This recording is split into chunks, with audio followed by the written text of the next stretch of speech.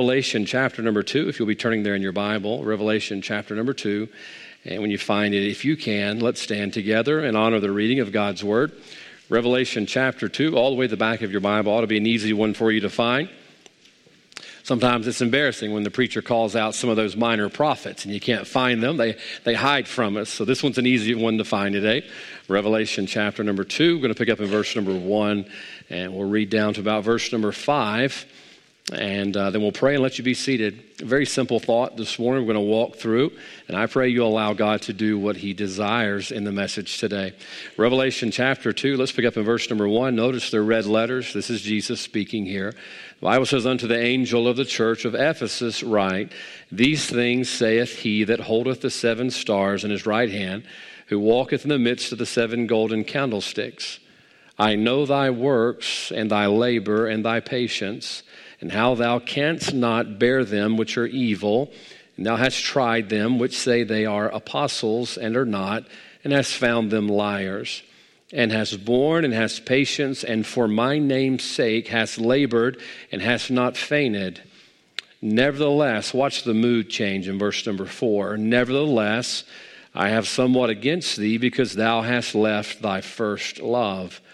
Remember, therefore, from whence thou art fallen, and repent, and do the first works, or else I will come unto thee quickly, and will remove thy candlestick out of his place, except thou repent." Let's pray together. Lord, I do thank you for the wonderful singing.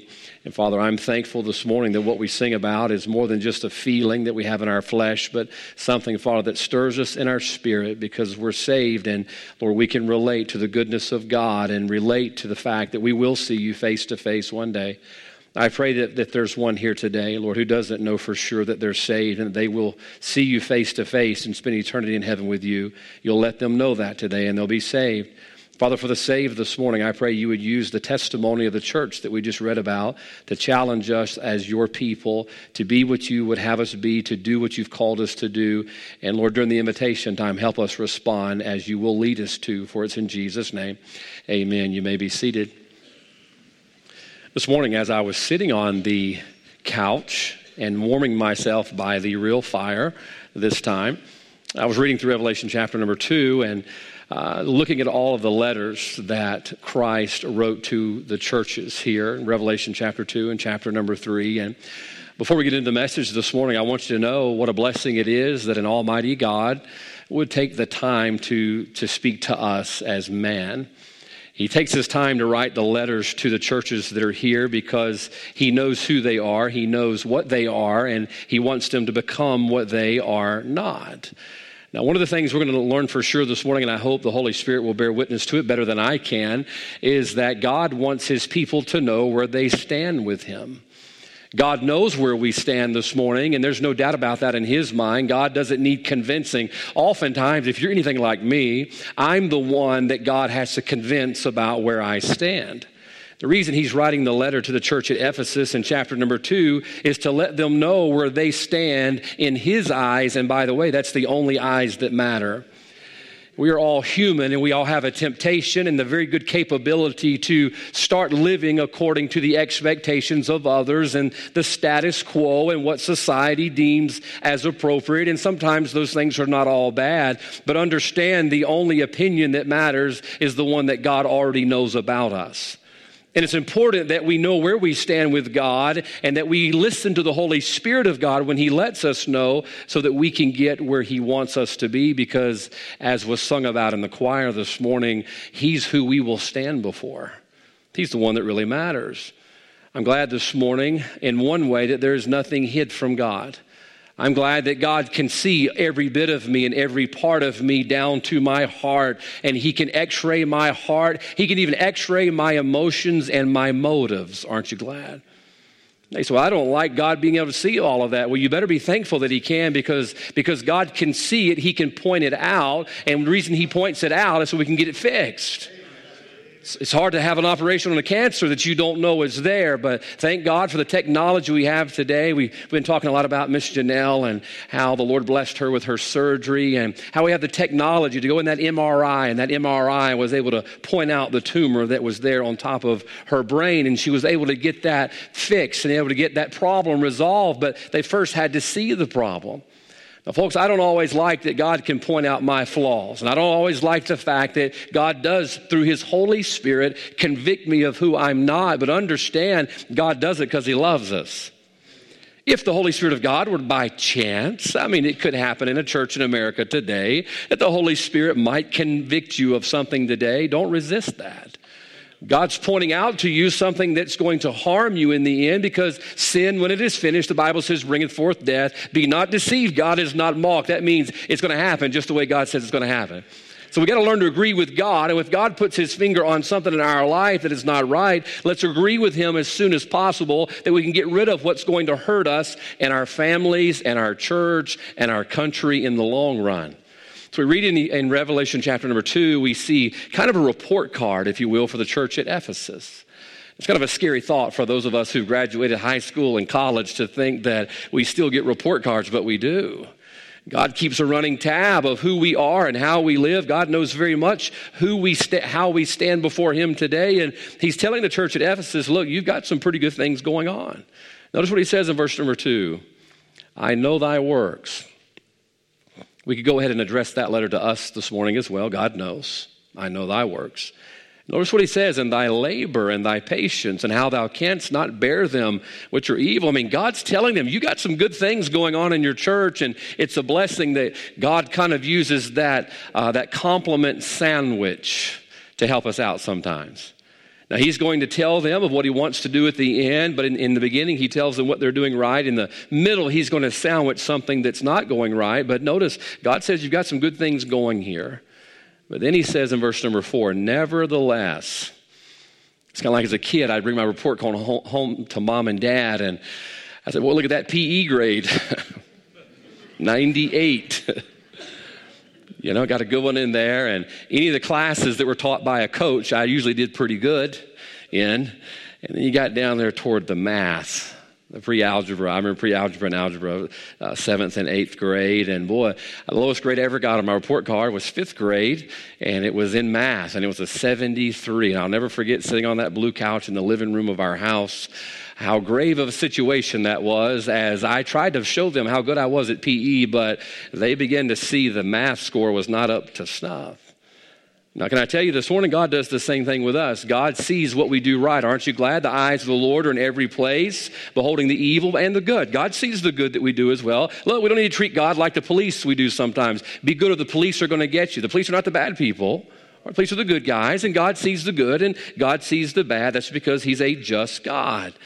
But in spite of what Ephesus has going right for them, they have some things going not so right for them. So here's what we need to understand this morning real quickly. The message is very simple. I'm going to give you 4 things in just a moment. We're going to walk right through it. But understand that what we're doing right is no excuse for what we're not doing right. Okay? The things that we have got right in our life, the things that are where they need to be, can't cancel out the things that we're not doing that we should be doing. This is not one of those plus and minus categories to where if I have more pluses than minuses, then I'm pleasing to God. No, God is still displeased with the minuses. Doesn't matter how many pluses we have. We need to understand that as God points out this morning the things that are not right, and God shows us things that are not pleasing to him, understand he's doing that as preventative maintenance. He's trying to show us what can rob us of all of the pluses. The Bible tells us in Galatians chapter 5 that a little leaven will leaven the whole lump. What does that mean? It's referring to sin. Sin will spread through our entire life, and what we had as pluses, we can lose the pluses by not taking care of the minuses. What if I were to come to you this morning and tell you, if I were a doctor, and I'm not, and I didn't even stay at a Holiday Inn last night, so I can't even pretend to be a doctor, but I were to come to you as a doctor this morning and I say, look, I want you to know you've got cancer in your pinky toe. Like, oh, okay, as long as it's not in my kidneys, as long as it's not in my heart, as long as it's not in my lung, it's just my pinky toe, no, I don't need to even worry about it. I'll guarantee that would not be your attitude. You would want to get that cancer taken out of your pinky toe because it can spread from your pinky toe to the rest of your body. Now, it's the same way with things that are not right before God. We've got to understand that there is no sin that is insignificant to God.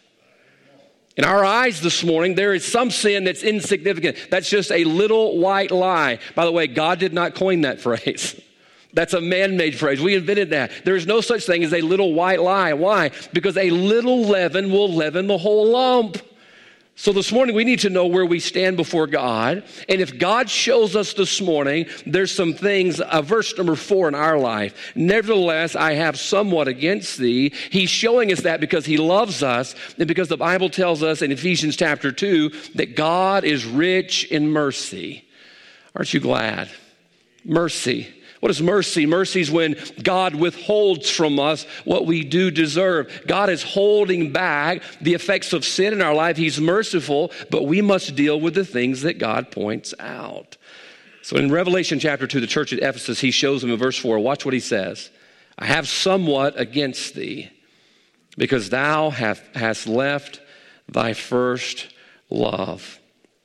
Now, God's telling them that they're not where they need to be, but he's telling them that so that they can be restored to where they need to be. Aren't you glad this morning that our God is a God that specializes in restoration? God doesn't want to leave us the way that he found us. God does not want to leave us with something against us. God doesn't want you to walk out these doors this morning with him having something against you. He wants to restore you to a right relationship with him. Whether you're lost and need to be saved, you can do that through Jesus Christ. Whether you're saved this morning and out of the will of God, God wants you to have a restored relationship with you that you can walk with him as you used to. I'll tell you, Chip and Joanna Gaines have nothing on God when it comes to restoration. I like old Chip and Joanna and how they restore those houses, but look, God is the author of restoration. That's the whole reason for Jesus coming, was restoration. He could have just left us and left us with something against us, but he says, hey, I love them. For God so loved the world that he sent Christ, why? To restore us. And I'm glad this morning, listen, no matter where you're at, whether you're lost in the deepest, darkest depths of sin, or you're a Christian that's backslidden far out of the will of God, and by the way, it does happen. Not as often as we admit to it, but it happens, I assure you. We can be right with God, but here's what we must understand. We've got to follow God's road to restoration. That's what we're going to preach on this morning. God's road to restoration. And I don't know what may need restoring in your life today. I believe all over America, homes are in need of restoration today. I mean, our homes. Look, folks, we understand, said it enough, that the foundation of the church, foundation of the country, you look at so much. Look, the family is right there. The home is right there. If the home disintegrates, the church, it all falls apart. So the devil's attacking our homes. I believe our homes need restoring this morning. Maybe this morning your heart needs restoring. Maybe your joy needs restoring. Maybe your victory needs restoring this morning. Maybe your power needs restoring. Well, I believe God shows us in Revelation chapter 2, he shows us his roadmap to restoration, and he wants this church to be restored, and he wants us to be restored. So let's follow the pattern if we could. Look back to verse 2. The Bible says, I know thy works and thy labors. So God knows who they are. But he tries to bring something to our attention in verse number 4 that almost seems that they're not quite aware of. He says, nevertheless, I have somewhat against thee, because thou hast left thy first love. Now look, in order for us to be restored, we need to be recognizing what has caused us to be drifted away from God. So he shows them in verse number 4, he says, because thou hast left thy first love. You're going to have very little motivation to get back right with God if you don't realize there's something wrong between you and God. This is where we thank God for conviction. I told you the other day, I think I told you, or I told the kids in chapel, I took my wife on a quick one-day trip to see the Pelicans game, and it was a surprise. Man, she was surprised. I love surprises.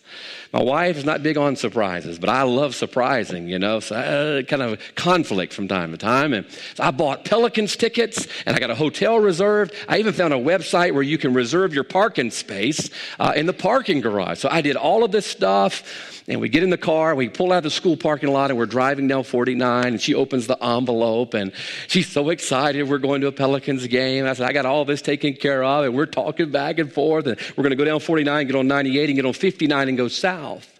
Well, we're so excited about the trip, we're just talking, that we just keep on trucking down 49. Just a few minutes later, I see the sign that says Wiggins. Something clicked. Wiggins is not on the way to New Orleans. Now I have this problem. I have something welling up on the inside that I hate to tell my wife. We've gone 30 miles in the wrong direction. So before I could get back to the path that I needed to be on, number one, there was a realization of where I was at. There first had to be a realization of where I was at. God's trying to show the church at Ephesus where they're at. He says in verse 4, because thou hast left thy first love. Look, he's trying to convince them they're not where they need to be. Now, before we can be restored in a right relationship with God, whether we're lost and to be saved or saved and have backslidden away from God, before we can be restored, there must first be a realization of where we're at. We've got to be honest. And let me tell you, it was very, very hard for me to swallow my pride and tell my wife we're going the wrong way. I can be spiritual for about 3 to 5 second burst. For about 3 to 5 seconds, I just looked at her and says, we're going the wrong way. She says, what do you mean? I says, we're going toward Gulfport. We need to be going toward New Orleans. Now, before I could swallow my pride, I had to realize where I was at so that I could get back to where I needed to be. Now, folks, I'm thankful this morning that God knows where we're at, and God knows when we're not where we need to be, and God wants us to know so that we can get back in a right relationship with Him. But we got to realize where we're at. What's interesting is I had the tickets for the game purchased. It was going to be Zion's first game in New Orleans. I'm glad we went because he still hadn't played in New Orleans since he's been hurt. I had the tickets paid for, the hotel paid for, I had the parking space paid for, and I even had an itinerary. I mean, I was going to be a good husband. We went to Café du Monde. Man, we got beignets, powdered sugar all over our face. We're just having a ball. I had all of these things going right, but I was going the wrong way. Can I tell you, the one decision to go the wrong way was putting in jeopardy everything else I had right? And can I tell you the fact that Ephesus had left their first love, that one wrong decision was jeopardizing all the other good things in verse 2 and verse 3. So God loved them enough to let them know where they were at. And he says, I want you to know you're not where you belong. Now notice how they got there in verse number 4.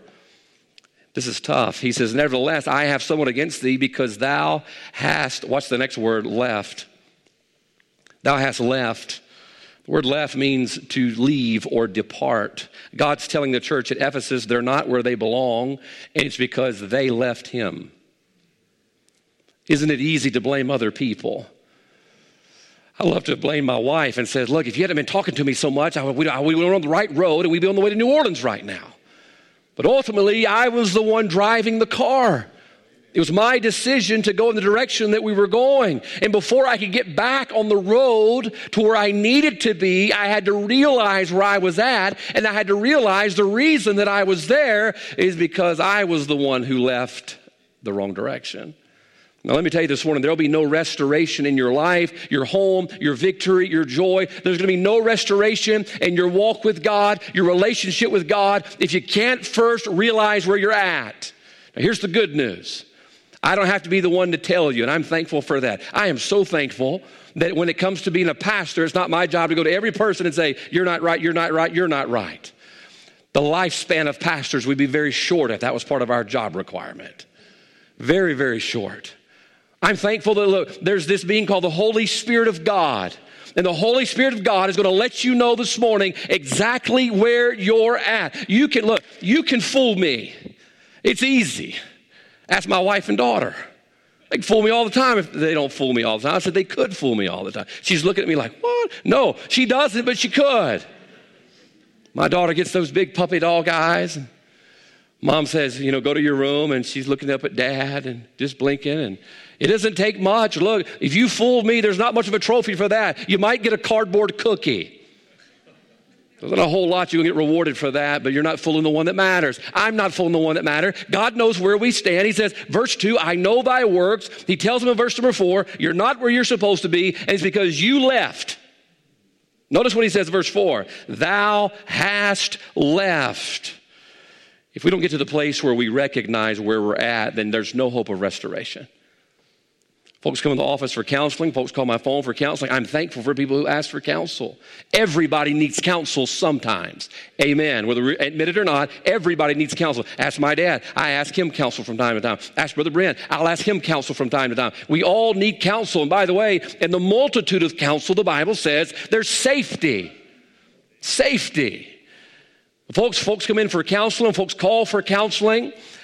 It doesn't take very long to realize whether I can help them or not by that they're not willing to admit where they're at.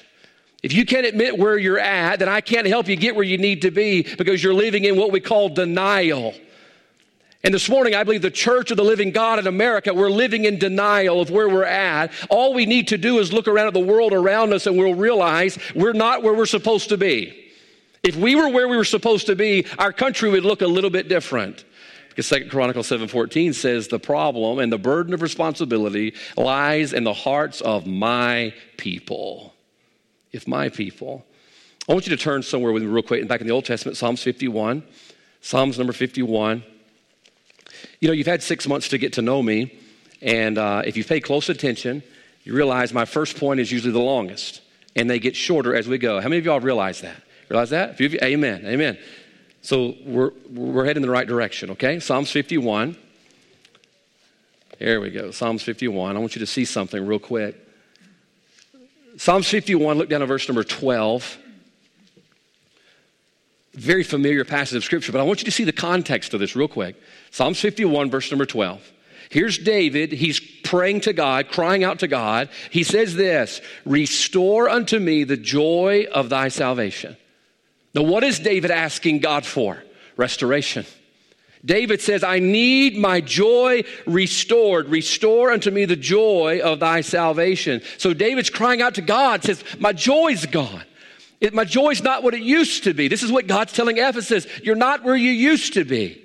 And David's crying out and says, I want that joy back. Oh, I know the feeling of being away from God and just begging for that joy back.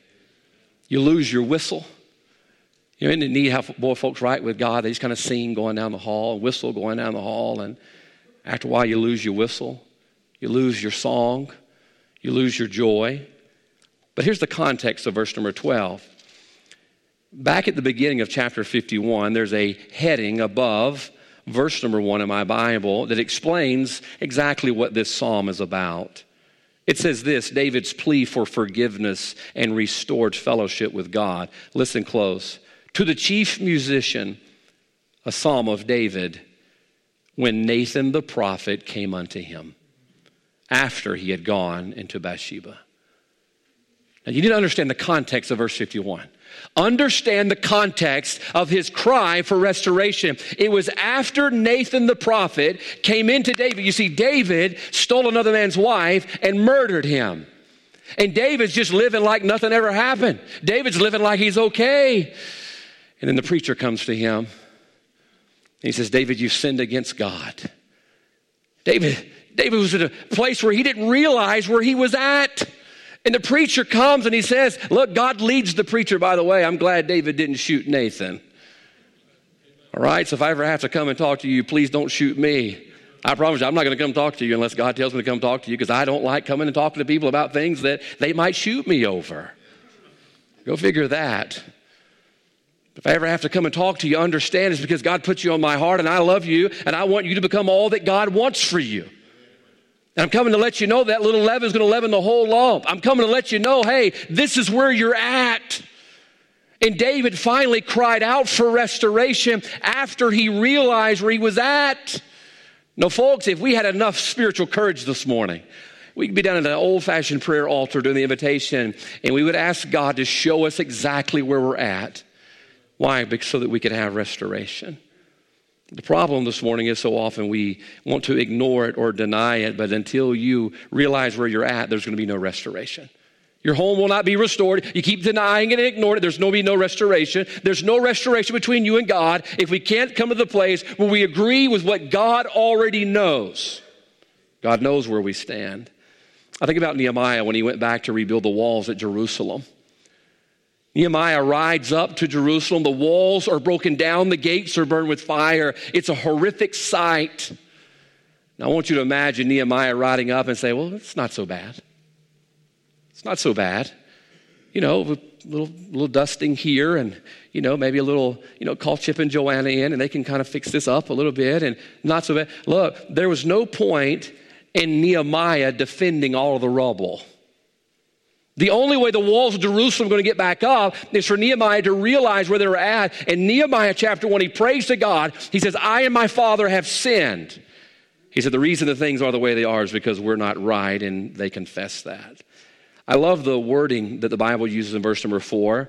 Nevertheless, I have somewhat against thee. Watch the next two words. Because thou.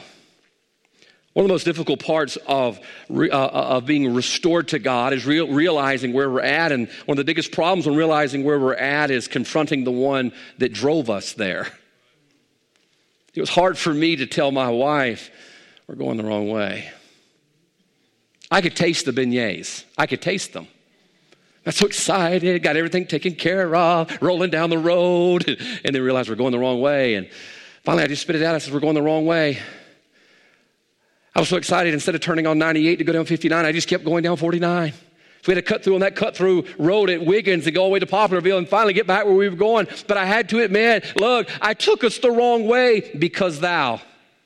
There is the person to blame in verse number 4, because thou. Anytime we have destruction and need restoration, look, we need not find other people to point our fingers at. It's because of thou.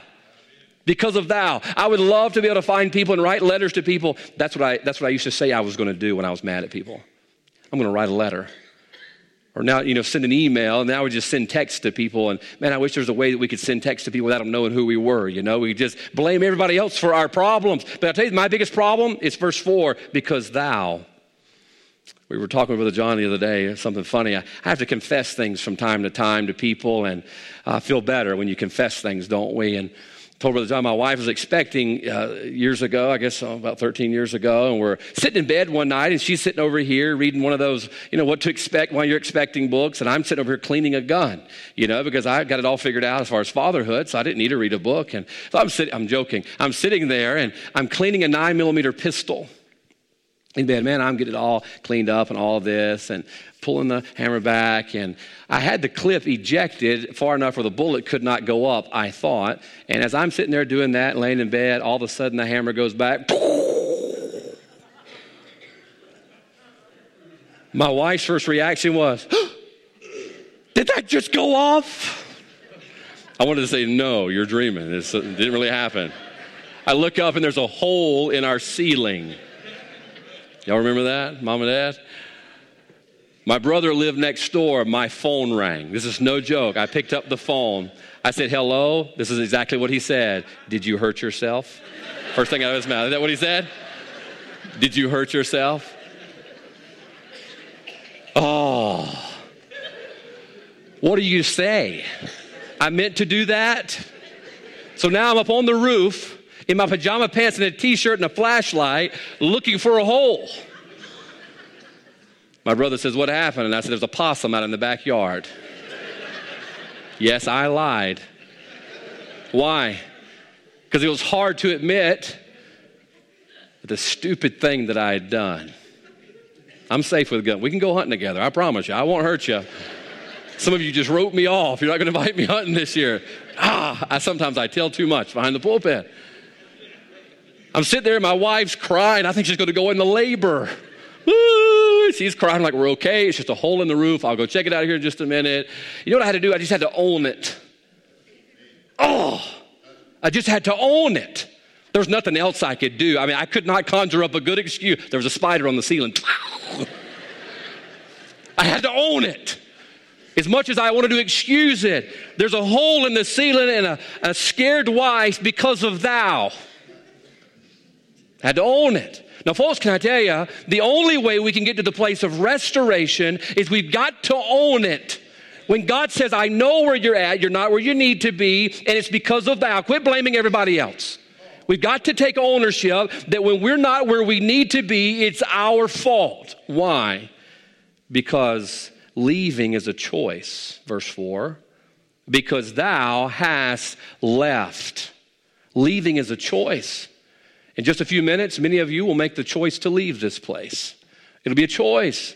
Now, you're welcome to stay until tonight. You're more than welcome to stay and pray for the service. I'm sure we would appreciate it very much. But most of you will choose to leave. I will too, by the way. You see, owning up to what God knows about us is something we just have to choose to do. And we're choosing to agree with God. I'll give you this real quick before I give you the second thing. My dad had one of his foremen come to our church service years ago when my dad first started preaching. His name was Bobby. And Bobby was lost, and he came and sat in our church service while my dad's preaching. Dad's up there preaching about, for all have sinned. He's sitting right over here, and Bobby was talking out loud during the service, agreeing with the preaching. For all have sinned. Oh, yeah, he's talking about me. He said, the Bible says there's none righteous, no, not one. Oh, I know that. He's talking out loud. After the service, Bobby got saved. Can I tell you what helped Bobby get saved and restored relationship with God Almighty? It was the fact that he was willing to say, yeah, that's me. He didn't go, that's my wife. Yeah. For all have sinned, that's her. Oh, yeah, there's none righteous. Oh, you're exactly right. She's not. No, he just kept saying, you remember that? He just kept saying, yeah, that's me. Oh, yeah, you got me. Oh, yeah. He just nonstop. He was willing to do something a lot of us are not willing to do. And that's why we don't have restoration this morning. Deuteronomy chapter 5, verse 32, the Bible says, turn not to the right hand or to the left. Can I tell you why we need restoration this morning? If we walked in the way of obedience, we wouldn't have to walk the road of restoration. But because we don't walk the way of obedience, then we have to be restored to God. Number one this morning, the road to restoration begins with realization of where we're at. He says, you've left. Let's keep reading real quick. Verse 4, nevertheless, I have somewhat against thee because thou hast left thy first love. So watch those last three words and then watch the first word of verse 5. Because thou hast left thy first love, remember, therefore, from whence thou art fallen. So here's what's interesting. God helps them to realize where they are at, number two, by helping them remember where they were. He says, thou hast left thy first love. You see, he's comparing their current position with a place that they used to be in the past. This is a great way this morning to be able to know whether or not you're in need of restoration when you compare where you are now to where you used to be. He says, thou hast left thy first love. He says, remember. I'll tell you something I'm guilty of this morning. You may be like me. I hope you're not, but you may be like me. From time to time, I am lulled into accepting a lower standard of Christian living. I get lulled into that. Right, you know, I'm not what I used to be, but I'm definitely not like that guy. You know, I'm not as close to God as I used to be. I don't walk with God like I used to, but you know what? That guy over there hadn't been to church in 4 weeks. And I start accepting where I'm at instead of repenting of where I'm at. Notice he says, thou hast left thy first love. Remember, therefore, from whence thou art fallen. Can I tell you, it's easier to accept the way things are if you forget the way things are supposed to be. It's easy. By the way, that's why it's important somebody preach the truth in America today. If we don't preach the standard of the way things are supposed to be, then how on earth are people going to know where they're at? They're going to say, you know what, I'm pretty good, but the standard is not my neighbor. The Bible says we compare ourselves to ourselves. That's unwise. We must compare ourselves with an unmovable standard of what thus saith the Lord. That's why we preach the truth of the Word of God, so we can know where we stand. God says, I want you to remember where you used to be. He uses the term first love. He says, I want you to remember the fervor that you used to have. Remember when you were dating your spouse. I hope it's just as strong or stronger today than it was as it was when you first started seeing each other. But I hate to say a lot of times it's not, is it? Man, you're seeing them. It doesn't matter what they want. You're going to go get it. It doesn't matter how cold it is outside. You're going to get the ice cream. It doesn't matter what they want to eat when they're expecting. You're going to go find it. Remember my wife, she craved barbecue one night in Carson, Mississippi. There's not a whole lot of places to find barbecue. I found some. Why? Man, we just got married and man, our love is close and there's a fervor, there's a passion about it. Man, it doesn't matter what she wants. She gets it. And now it's hard for her to get me to take out the garbage. What happens? We start accepting a lower standard of affection. This is what Ephesus did. He said, you've left your first love. Remember when you used to have fervor? Remember when you were so willing? You would do whatever God wanted to do. If God called you to go to the mission field, you just sell it all. And now we won't even give up more than one service a week to God. He said, you've left that first love. You don't have that affection that you used to. And here's what I believe happened to the church at Ephesus. They're a good church. I'm not knocking them. Watch. They were going through the motions without the right emotion. They're going through the motions without the right emotion. You know what emotion involves? Relationship. That's what emotion means. Hey, I have a relationship. I'm attached to that. In Ephesus, look what they're doing in verse number 2. They have work and labor and patience. They can't bear them which are evil. Verse 3, they've borne and had patience for my name's sake. They're doing all of these things. They're going through the right motions without the right emotion. They've drifted away from God. Now, folks, you see this happen in marriages all the time, but it happens in church. I hate to see a marriage going through the motions. We're just checking those boxes because that's what married people do, and we're missing out on the affection that we should have in our marriage. We do that with God. Psalms chapter 1, number 137, we read about Israel when Israel was taken captive, and the Bible says that they required a song of them. They said, we want you to sing a song. Sing us one of the songs of Zion. And what did they say in Psalms 137? How can we sing the Lord's song in a strange land? They lost their song. They lost their song. What happened? They got away from God. Now, folks, let me tell you, it happens in our walk with God all the time. That's why you got to realize where we're at. And the way that you can realize where you're at is compared to where you used to be. Remember when you do anything for God. You couldn't wait to come to church. You listened to preaching. You even prayed over your food at Burger King. You're really spiritual. Now it's kind of hard for us to even utter an amen from time to time, the truth of God's word. Why? Because we've got to a place where we're going through the motions without the proper emotions. One thing I hear from folks a lot, and I hate to hear it, I really do. People say all the time, well, I'm okay. I'm okay, and we're okay. And I used to try to fight and convince people that they're not okay. But here's what I want you to understand this morning. I want to come from a different angle. God did not go through all that God went through so that you could live okay. All right? God did not go through all that he went through to send his son to live and to die, to rise again, to overcome death, hell, and the grave, to defeat sin, that we could have victory, just so that we can live a life that's okay. God wants us to live a life. The Bible says that your joy may be okay. No, that's the Muslims.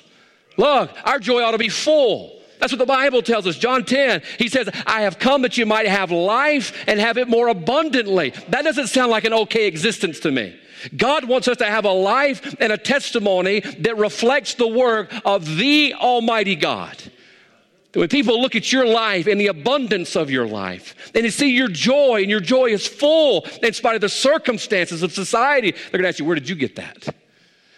Just a few, not very, very long from now, I'll be heading out on vacation, and one of my favorite parts of vacation is the food. I love walking around Disney World and just eating food. Your souvenirs are stuffed animals and T-shirts. Mine is turkey legs and Mickey ear ice creams. It always goes back to food. You knew it would. I'll be walking around there. I remember the first time I ever saw somebody eating one of those Henry VIII turkey legs. Thinking to myself, where did you get that? After a while, it weighed on me. It started gnawing on me a little bit. You know, I'm sitting there looking at the hot dog that I got, and I'm thinking, oh, that guy had a turkey leg. Finally, I've tracked down somebody that's got one of them turkey legs. Where did you get this, man? He said, you see that long line over there about 100 yards deep? Yeah, that's where I got it from. I go stand in line. Why? It looked that good. I wanted one. What would it be neat if your joy was like that turkey leg? Or your victory was like that turkey leg? Or your abundant life was like that turkey leg? Where people come up to you and say, where'd you get that?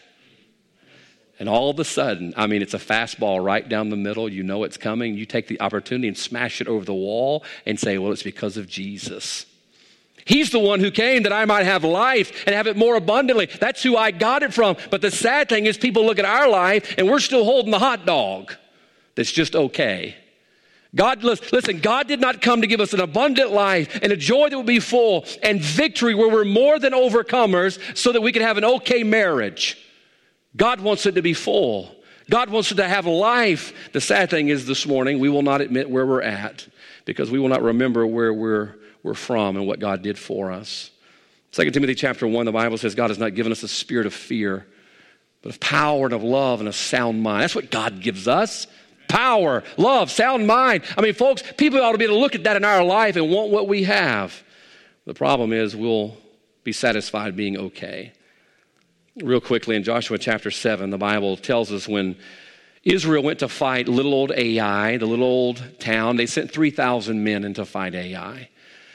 They came back defeated. 36 men lost their lives. The Bible says that Joshua rent his clothes and bowed before God, and he asked God, why? He says, God, I remember the power. God, I remember your presence. God, I remember your provision. And God, you've been with us. And now, God, we have no power. We don't have your presence. We don't have your provision. He says, God, what's the matter? God says, there's sin in the camp. There's sin in the camp. The reason you're not what you used to be is because something has got in your life that's robbing you of your power, your provision, in the presence of God. Don't you remember how good it was to walk with God? Can I ask you this? What's the high water mark in your spiritual life? Every one of us right now, if you're saved, every one of us have a place in our mind that we can go back to when we were clicking on all cylinders for the cause of Christ. Every one of us can. You were not afraid to witness. You were looking forward to being in church. You couldn't get enough of the Word of God. You knew it when the slightest sliver came between you and God, and you had to get it right. You remember what that was like. God says, okay, I want you to compare what that was like to where you are now. And if we're not there now, if we're not at that high water mark now, something has come between us and our God. The Bible says in Isaiah, your sins and your iniquities have separated between you and your God. That's what sin will do. You say, well, are you calling me a sinner? Absolutely, because I am too, and the Bible says we all are.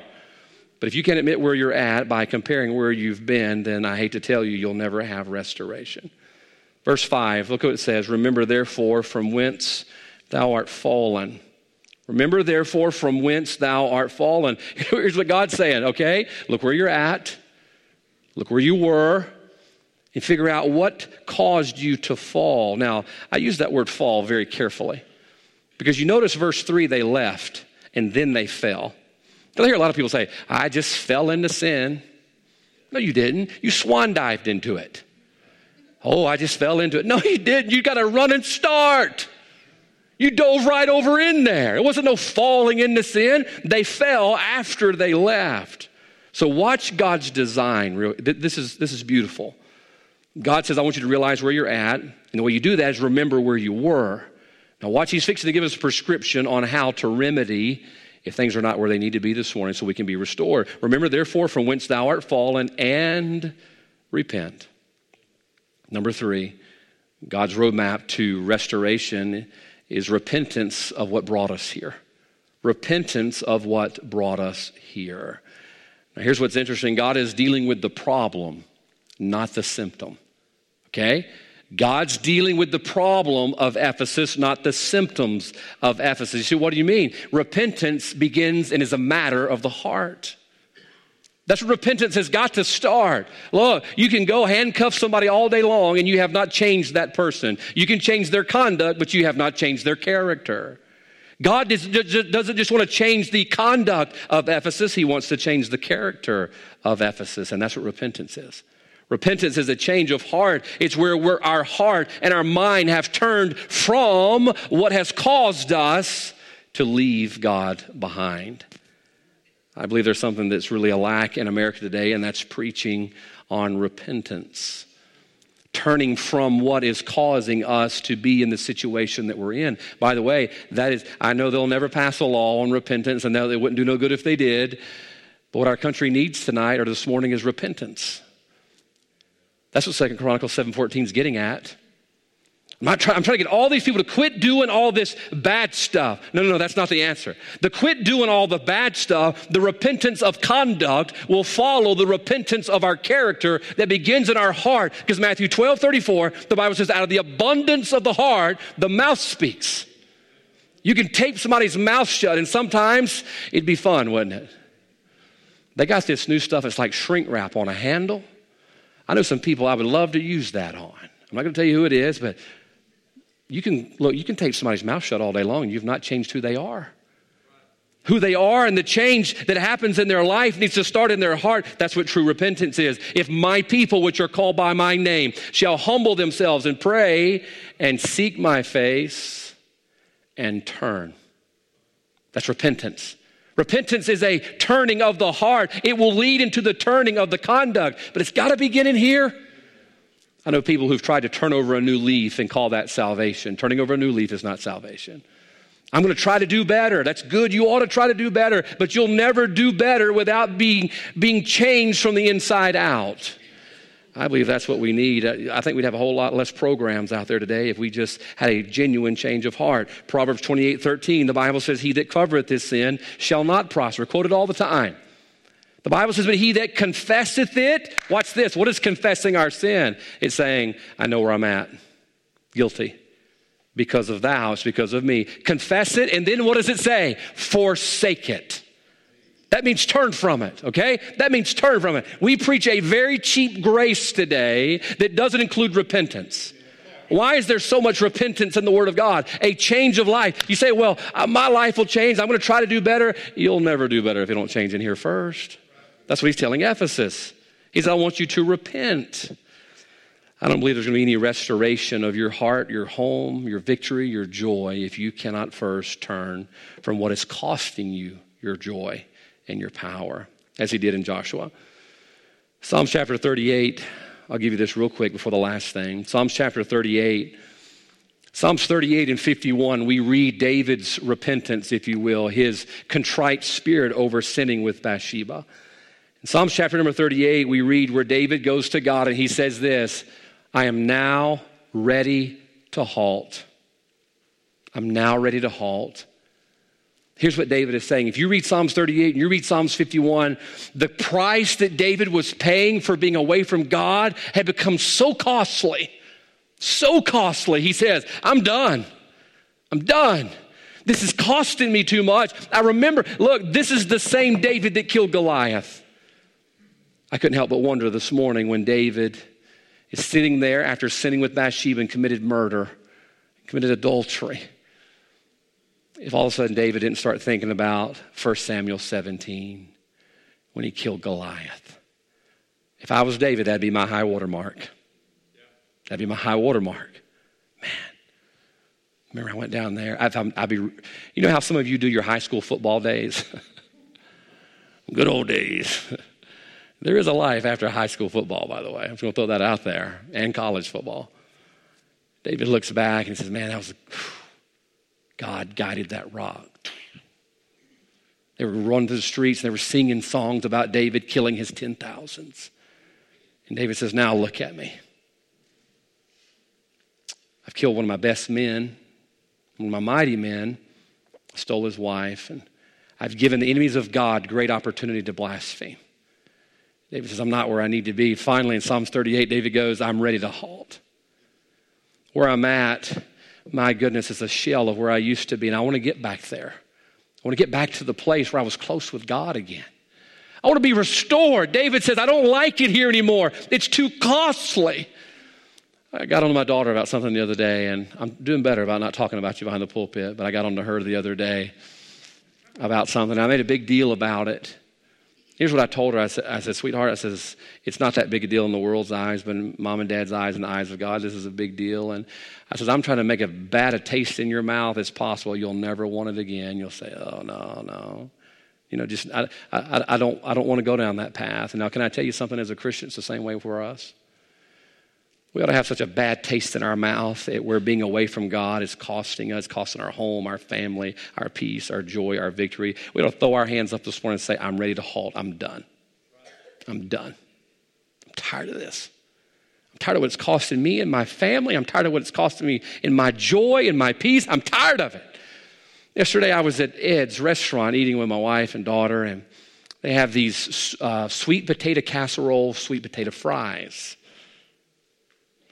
They take sweet potato fries and they put nuts and sauce, and then they melt marshmallows on the top of them. And I'm just sitting there. And they even have something called bacon jam. I was eating that too at the same time. And I'm starting, at first it was great. Just keep eating it. My wife eats 2 fries at a time, and I eat 1 at a time, so I have to go fast, you know. Man, I'm getting there in a while, and I'm like, oh. I had bacon jam. Bacon jam is marvelous. If you don't know what it is, I think they're going to have it in heaven. Bacon jam, pimento and cheese. And my wife had the sweet potato fries. I'm sitting there eating that. And the lady come by the table, and she says, are you done? I said, nope. Whoa. Do you still see sweet potato fries on this plate? Leave it alone. Leave it alone. I didn't tell her that mean, but I was kind of that. That's how I felt in spirit. And I kept eating and eating, and after a while, I'm just like, I felt horrible. I just felt horrible. The lady come by and she says, "Can I take your plate?" I said, "You can have it. Take it. Get it out of my face. I don't want to see it anymore." You ever get so full that if you look at it, if you even smell it one more time, you're going to be sick? That's where I was. I was done. I'm tired of the way those things made me feel. I said, "Get it away from me." And I turned away from the sweet potato fries. Let me ask you this question this morning. Are you sick of what's costing you your relationship with God enough yet? Are you like, "Nope, I'm just going to keep going, act for another"? Go ahead. Sooner or later, it'll make you so sick, and it's going to cost you so much. You're like David. You're going to throw your hands up. You're going to say, "I'm ready to halt." But here's my question. What is it going to cost us in the meantime? What is it going to cost? Is it going to cost your marriage? You're going to cost your marriage. It's going to cost you your children. It's going to cost you your peace, your joy, your testimony. Look, it cost David 4 children. It cost David 4 children. It cost David the mud that they slung on the name of God. It cost David so much, cost him one of his best men. You read the Word of God, you'll find out that God says that in all of David's life, that the one thing that God had against him was the matter of Uriah the Hittite. How long is it this morning that we're going to sit there and pig out on what's costing us our joy and what's costing us our peace and costing us our victory? All we have to do this morning is repent. I'm done. Done with it. And by the way, just as leaving God is a decision, leaving sin is a decision too. Just as you chose to leave God, he said, verse number 4, "I have somewhat against thee because thou hast left." Just as you've left God, you can leave whatever's costing you your relationship with God this morning. You got to choose to do it. You got to say, "I'm done. Take it away. Get it out of here. It's costing me too much, and I don't like the way it makes me feel." Here's our problem. 2 Corinthians 7, verse number 10, the Bible says, "For godly sorrow worketh repentance." We don't like being sorry, do we? We don't like saying, "I'm sorry, God, I was wrong. I've been out of your will and it's cost." We don't like sorrow. But the rest of 2 Corinthians 7:10 says this, "But sorrow of the world worketh death." You see, this morning we all get to choose what we're going to be sorry about. You're going to be sorry because you left God. Are you worried about being sorry that you left the world? That's why we don't go back to God, because we feel we're going to miss out if we leave behind all the things this morning that we love so much that are costing us our joy. You're going to figure out this morning, what are you going to be sorry for? Just as leaving God is a decision and leaving sin is too. Last thing is verse 5, and I'm done. The road to restoration begins with realizing where you're at. You realize where you're at by remembering where you were, that first love. Where are you at in comparison to that? And number 3, we see in verse number 5, he wants us to repent of what's brought us there. Turn from it. That's your decision. And then the last thing he says, repent and, what's the next little phrase? Do the first works, or else I will come unto thee quickly and remove thy candlestick. He follows up and he just tells them, do the first works. Number 4, the last step on God's road to restoration is to return to where you belong. He says, do the first works. Here's what he's telling Ephesus. You know what to do. You know what to do. You know what to do. Return, do the first works. Ultimately, listen, the change of heart where we turn from sin has to be followed up by doing what God has told us to do. Ephesus knew what to do. They knew where they were supposed to be. God told them where they were supposed to be. He says, now it's up to you. Now, folks, here's my question. What has God made clear to you today? He says, I know thy works, okay? God does. We agree with that, correct? God knows where we're at. God's going to let us know because God's not a respecter of persons. Okay? He's going to let us know where we stand, just like he let Ephesus know where they stand. So if God's let us know where we stand this morning, the only thing left to do to have restoration is to do what we know. He says in verse 5, do the first works. Go do what you know that you need to do. One of my favorite scriptures is James chapter 4, verse 8. The Bible says, draw nigh unto God, Draw nigh unto God. Goes on to say, cleanse your hand, ye sinners. Purify your hearts, ye double-minded. Draw nigh unto God, and what does it say? He'll draw nigh unto you. You know what that is? That's restoration. But you notice in the middle of that restoration, there's the cleansing of your hands and the purifying of your heart. This morning, I don't know how God may have dealt with you. I don't know all of you well enough to know whether you might be where you need to be or not, but God knows. And God wants you to leave here with your relationship with Him restored. If you're lost, He sent His Son that your relationship with Him could be restored. The question is, do you want that? It's a choice. If you're saved here this morning, look, God knows where you're at. Have you realized where you're at? God's going to let you know. If you realize where you're at, just compare it to where you used to be and then figure out what came between you and God. It's like the old commercial used to say, does it feel like there's something between you and God? And then it says, guess who moved? Guess who moved? Because it was me. I was the one who chose to leave. Now, folks, I don't know where you're at this morning, but God wants to restore all of us. He wants to restore your relationship, your joy, your peace, your power. He wants to restore your marriage. The question is, will you choose? As He told Ephesus, He says, remember therefore from whence thou art fallen, and repent and do the first works. Watch the last part, or else I will come unto thee quickly and will remove thy candlestick. You know, one thing I've learned about restoration, years ago, my wife and I, when she was expecting, not long after I shot a hole in the ceiling, my wife and I decided we were going to get an old car and restore it for our daughter. And it was going to take us about 18 years to do it anyway, so why not start when she was expecting? And we kept stopping all these old cars and all these old cars and all these old cars, and we'd stop by every once in a while. We'd find one that looks like it was in our price range, but man, it was missing the motor. The floor pans had rusted out, and the frame was crooked. There's a tree growing up between the door of it, you know. And here's what they would say: man, you don't want that. It's past restoring.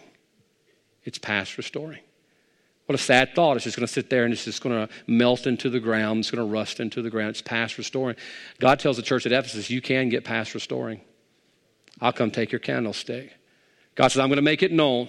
I'm going to make it known. But you've got to choose to come back or you'll be past restoring. Our heads are bowed and eyes are closed. Let's stand together this morning.